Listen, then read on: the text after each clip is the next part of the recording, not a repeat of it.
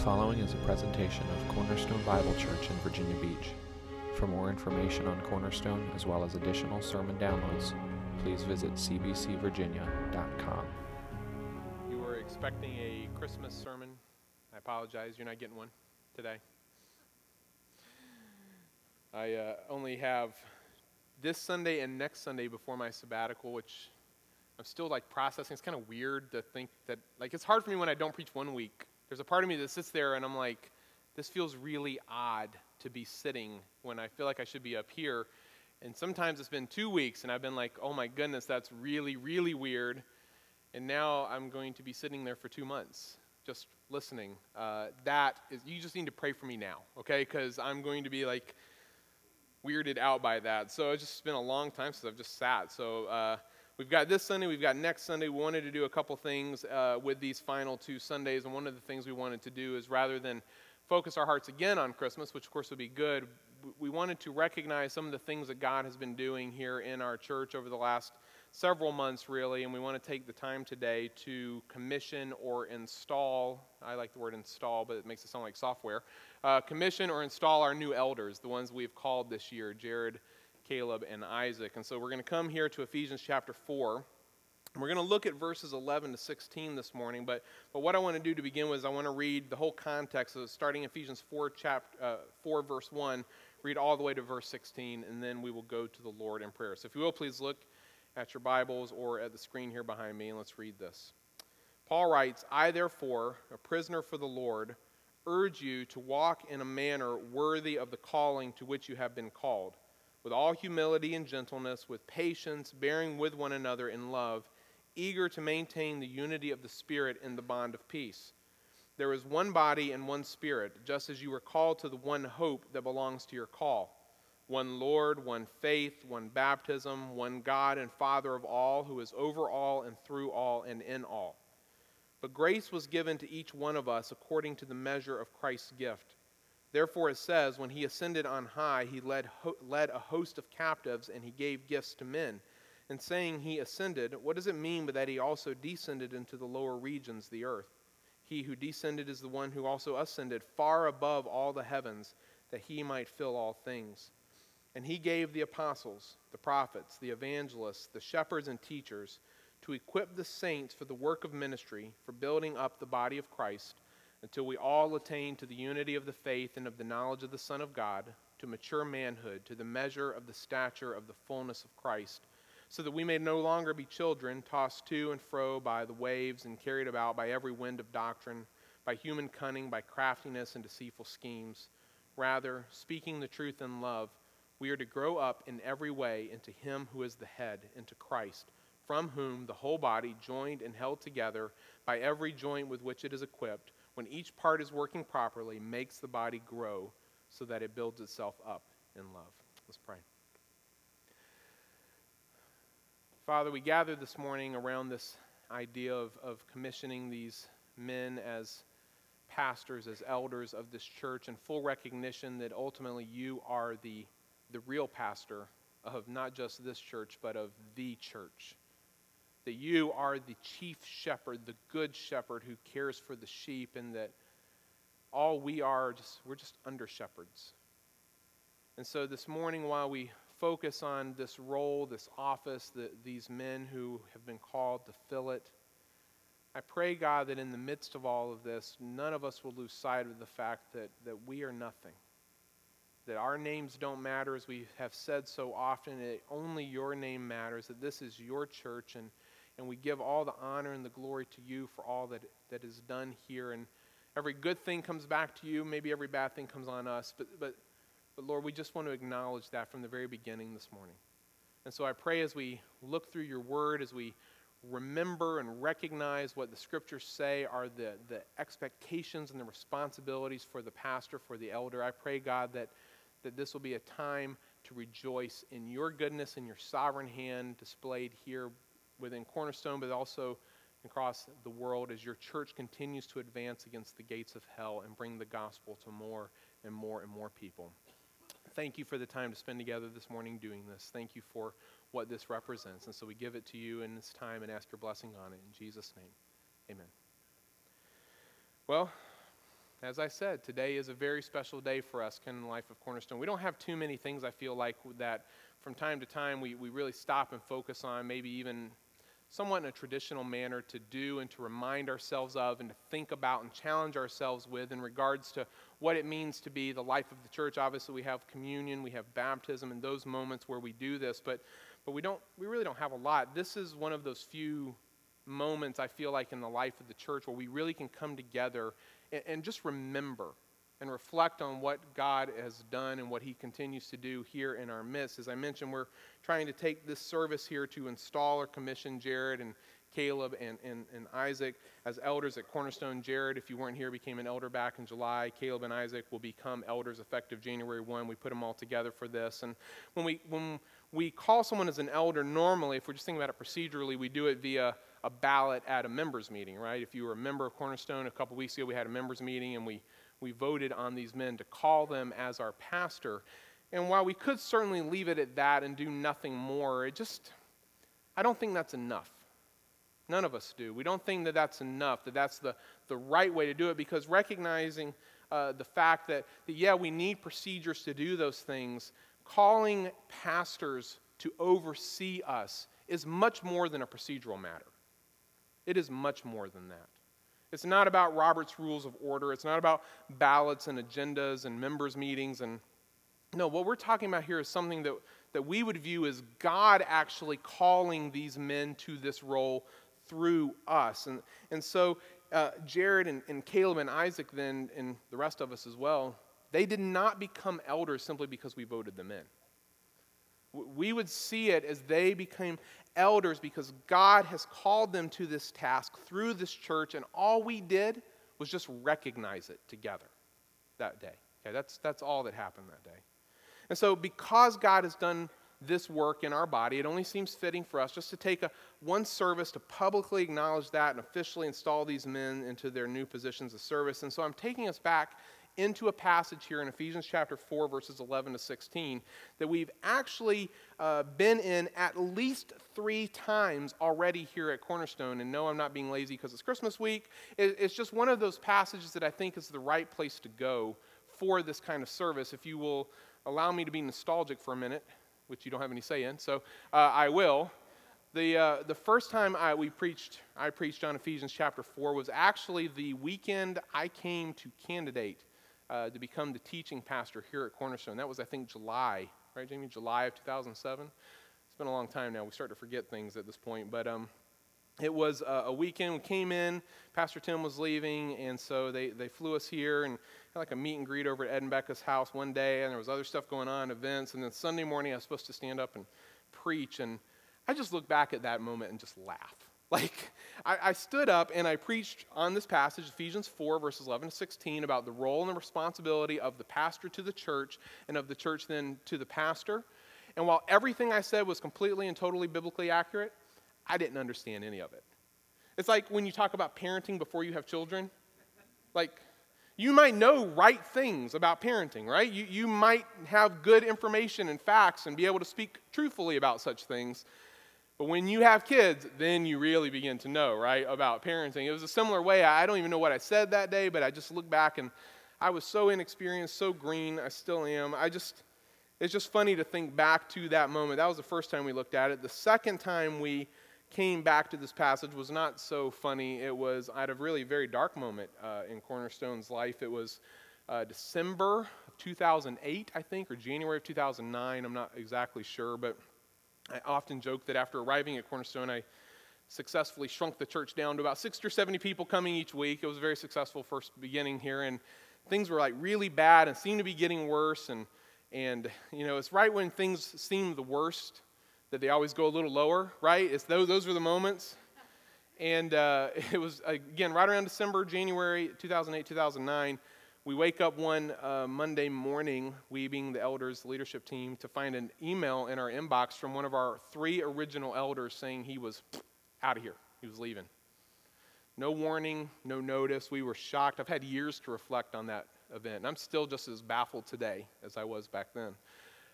Talk about discouraging, right? I mean, that was discouraging. And so we talked that whole week. How are we going to tell the church? What are we going to say?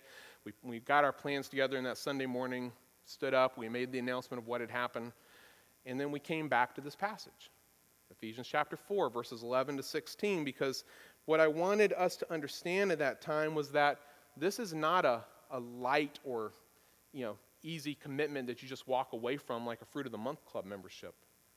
To be an elder, to be a pastor is a weighty responsibility, one to be taken seriously by everyone involved, both the men who serve in that role as well as the people who sit under their responsibility. And so we came back here to look at it and to see it as such a weighty and serious thing. The third time I preached on it was about 2 years ago when we installed Chris as an elder, wherever Chris went now.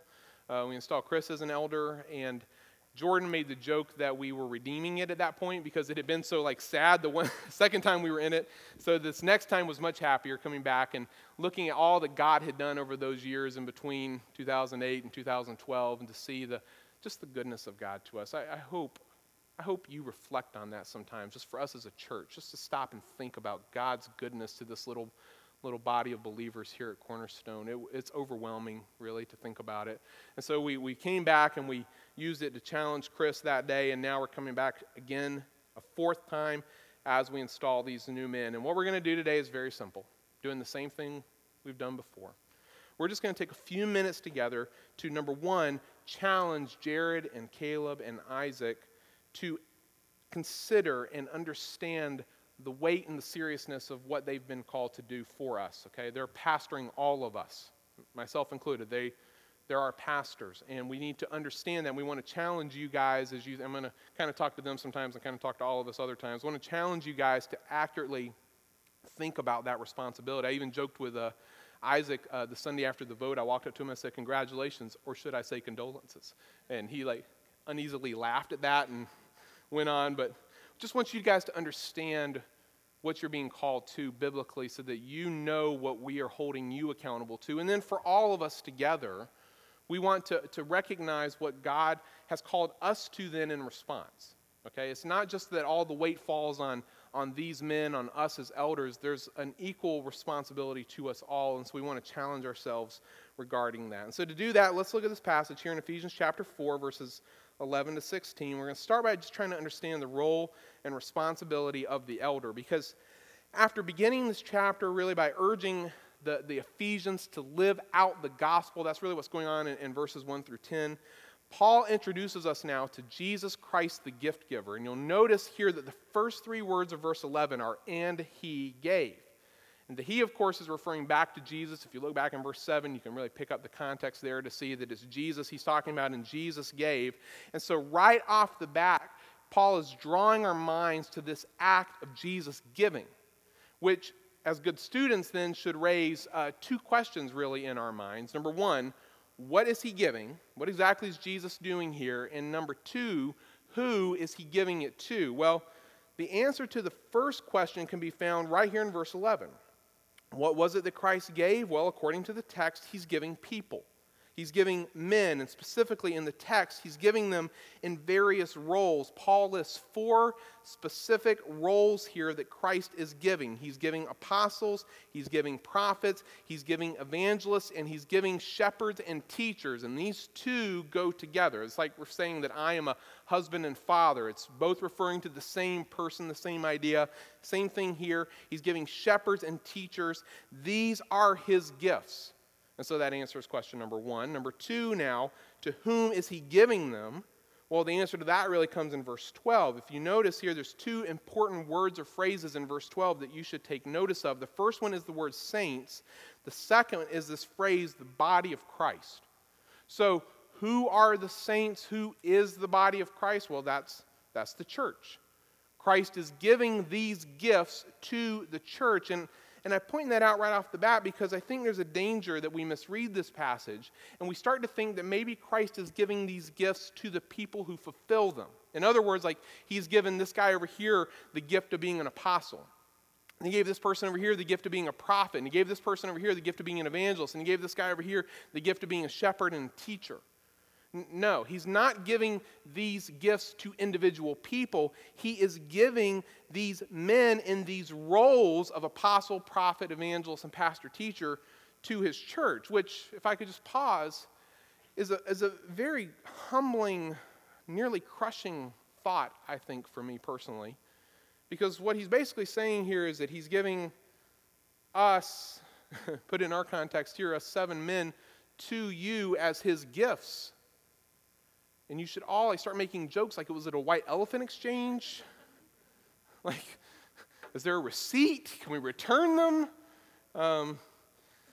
It's just a weighty, there's nothing special about us. It's just the roles. It's a weighty thought to realize that as Christ cares for his body, for his bride, that he gives these gifts, these men and these roles to his church to lead it and guide it, which is part of why over the years 1 Corinthians 1 has just meant so much to me. That is a passage I can't tell you how many times I've come back to over the years, where Paul says that God purposely chooses the weak and the foolish and the base to put to shame the wise and the strong and the noble, right? I mean, he does it so that he can get all the glory.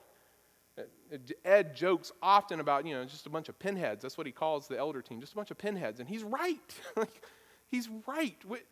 There's nothing special about pastors other than what we've been called to do. There's nothing inherently better about us than anyone else. So I find my comfort in the fact that Jesus likes to do that, to take weak and foolish men and women too and use them for his glory. It's the only explanation for why I can see he calls the men he does into this role, so that he can get the glory. But I digress. This is how Paul introduces us to this section, by introducing us to these various gifts that Jesus is giving to his body. But that's not all he does here, because not only does he tell us what these gifts are, but he also tells us why they're given, what the purpose of the gifts is. And please note that from this point on, I'm only going to focus on the shepherd-teacher gift. I'm not going to look at the other ones because they don't really matter for our context this morning. But we look at that one here and just try to understand its purpose. And our first clue into the purpose of these gifts comes in the very terms that Paul uses to describe them. So the first one he uses is the term shepherd. Some of your translations, depending on what you have, may say pastor. That's fine. Pastor and shepherd mean the exact same thing. And so while Christ, as I mentioned earlier, is very clearly the great shepherd, he's the good shepherd, as he called himself, in his absence, while he is at the right hand of the Father, he has left under-shepherds to tend his flock while he's gone. And so as a shepherd, Jared and Caleb and Isaac, I would remind you that it is your responsibility, along with the rest of us, to guard and care for and lead this flock. We have to guard it from wolves, from people who would seek to hurt it. We have to guard it from false teachers, from those who would seek to lead these people astray. We have to care for it as a father cares for his children. And I know you love this church, but I'm going to give you a secret that you don't maybe know yet. As you serve in this role longer, you will grow in your love for Cornerstone and for the people that God has brought to us. As a father cares for his children, you're going to care for it. You're going to cry when they cry. You're going to rejoice when they rejoice. It's your responsibility. It's our responsibility to lead in the paths we should go. These are the ideas of what it is to be a shepherd, okay?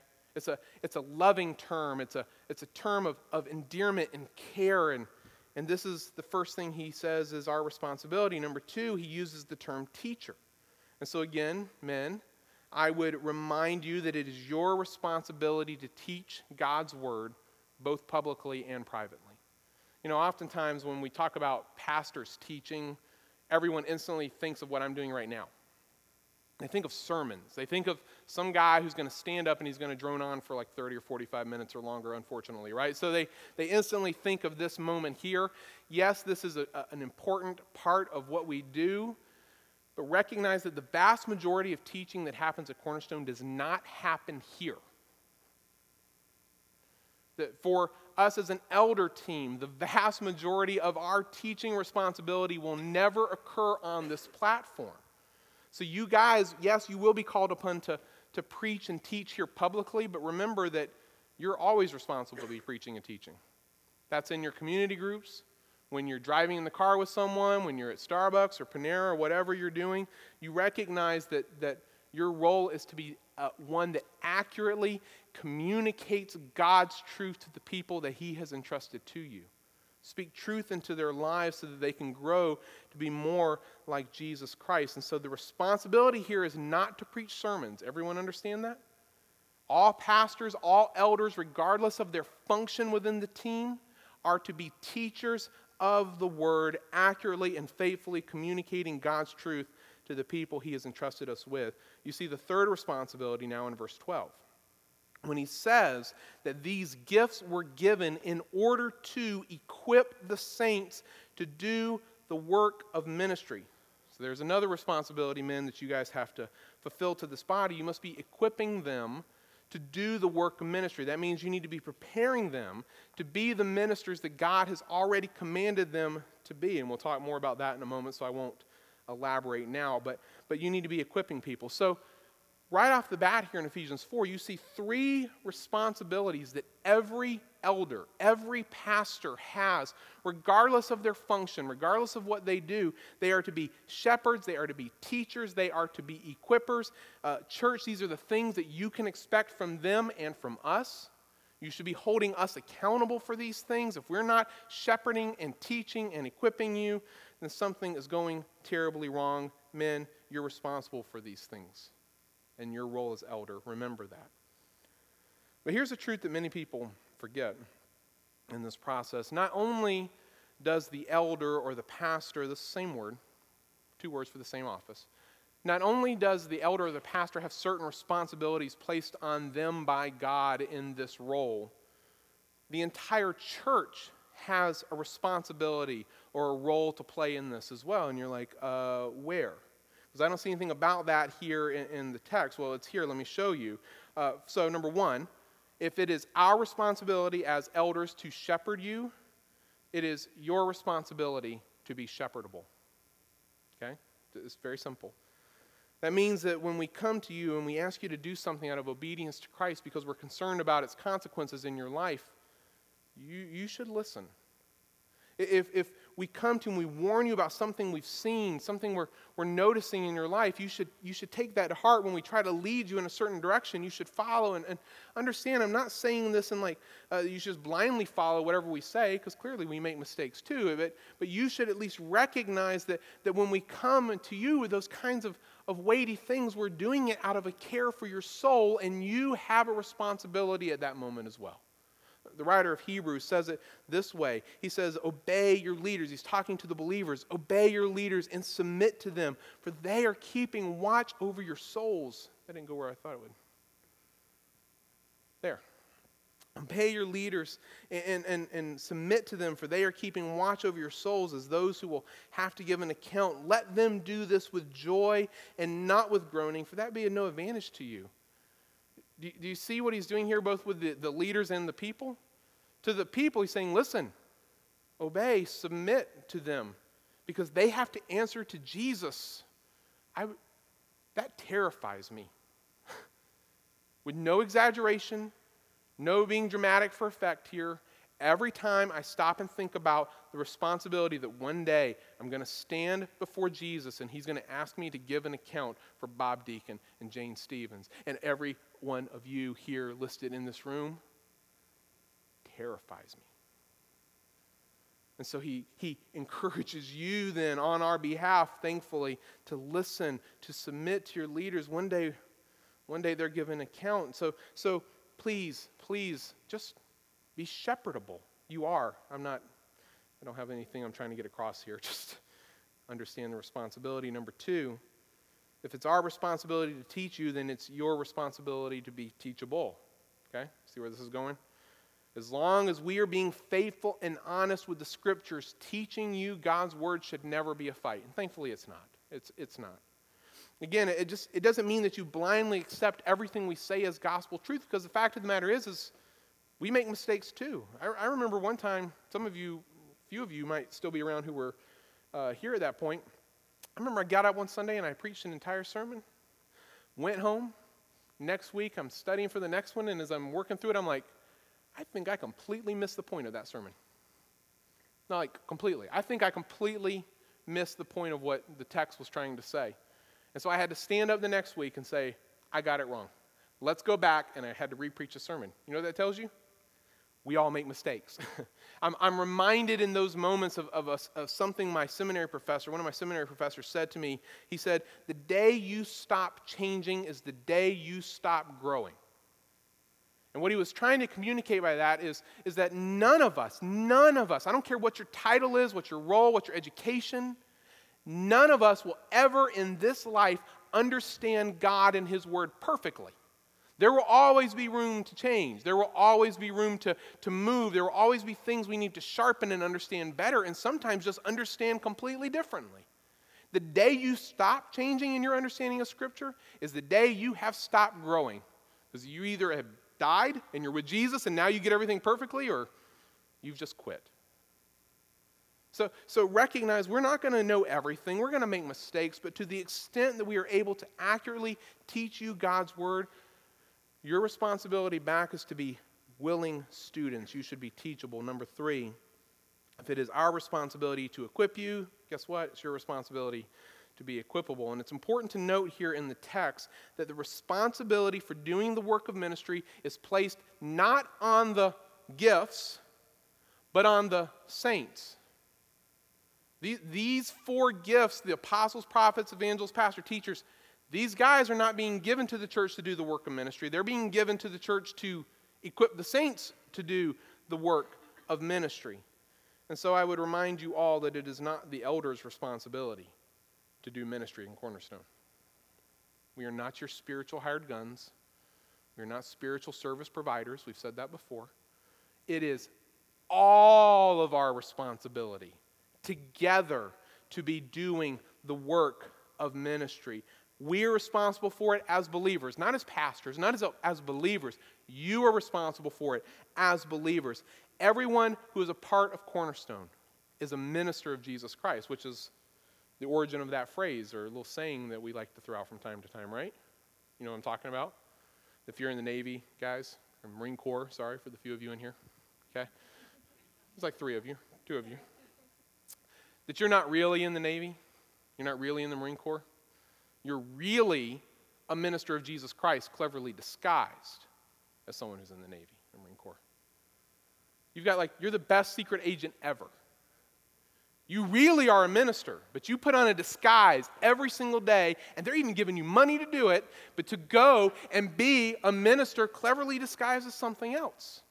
You're not really a business leader, okay? You own a business, you're a manager, you work in it, whatever. You're really a minister of Jesus Christ cleverly disguised as a business leader. Hey, I don't know if anyone in here is retired, but if there is someone, you're not really retired. You're really a minister of Jesus cleverly. You're not really a stay-at-home mom. You're really a minister of Jesus cleverly disguised as a stay-at-home. It's drawing a distinction between what we do and who we are, because we often confuse those ideas. And people will say, well, what do you do? Well, I'm a doctor, I'm a this, I'm a that. No, you're not. You might do medicine, you might be a business owner, you might be in the military. That's not who you are. If you're a believer in Jesus, you are a minister of Jesus Christ, cleverly disguised as something else. And because we are all ministers, guess what? We are all responsible together to do the work of ministry and to build up the body of Christ. It's our job to equip you to do that. It's your job to be equipable and to do the ministry. This relationship is a two-way street. What's the outcome when this is all working the way it should? Well, here's what goes on, verse 12. First of all, the body of Christ is built up. And that will continue, he says in verse 13, until heaven, until we all come to the unity of the faith. No more disputes about theology or doctrine. No, we're all together in our faith, until we've all been unified in the knowledge of the Son of God, until we've all come to a mature manhood, to the very measure of the stature which belongs to the fullness of Christ, until, in other words, we finally have accomplished the mission of Cornerstone, right? To work with all the energy God gives us to present everyone to Him perfect in Christ Jesus. Until that day, what do? Verse 14, let's stop being children. And you contrast that kind of with the comment he made about mature manhood up in verse 13. Let's stop being tossed here and there by waves and carried about by every wind of doctrine. Stop being tossed and carried about by the trickery of men. Stop being tossed and carried about by the craftiness and deceitful scheming. In contrast to that, verse 15, just speak the truth in love. So simple. Speak the truth in love, and in doing so, we're going to grow up in every way into him who is the head, Jesus Christ, from whom the whole body, joined and held together by every joint with which it is equipped, when each part is working properly, when everything's going the way it should, it will make the body grow so that it builds itself up in love. There you go. That is a biblical model for church growth. Everyone doing their parts within this. And so, I'm calling these men to this role to become pastors or elders here in Cornerstone. All we've done is just simply recognize what God has already been doing in them. Okay? We didn't appoint them to this because of any other factor. We looked around and we said, who's pastoring now? Who's meeting the biblical qualifications? Who's doing the work of ministry? And we recognize these men and God's working in their lives, and we wanted to come and affirm that. And so, men, we're excited to add you to the leadership team. Jared, been happy to have you since July. And we're excited even more to see how God is going to use them and us and our church in the days ahead. They do have a weighty responsibility ahead of them. And so do all of us. And so at this time, I want to ask these three men if they will join me up here at the front.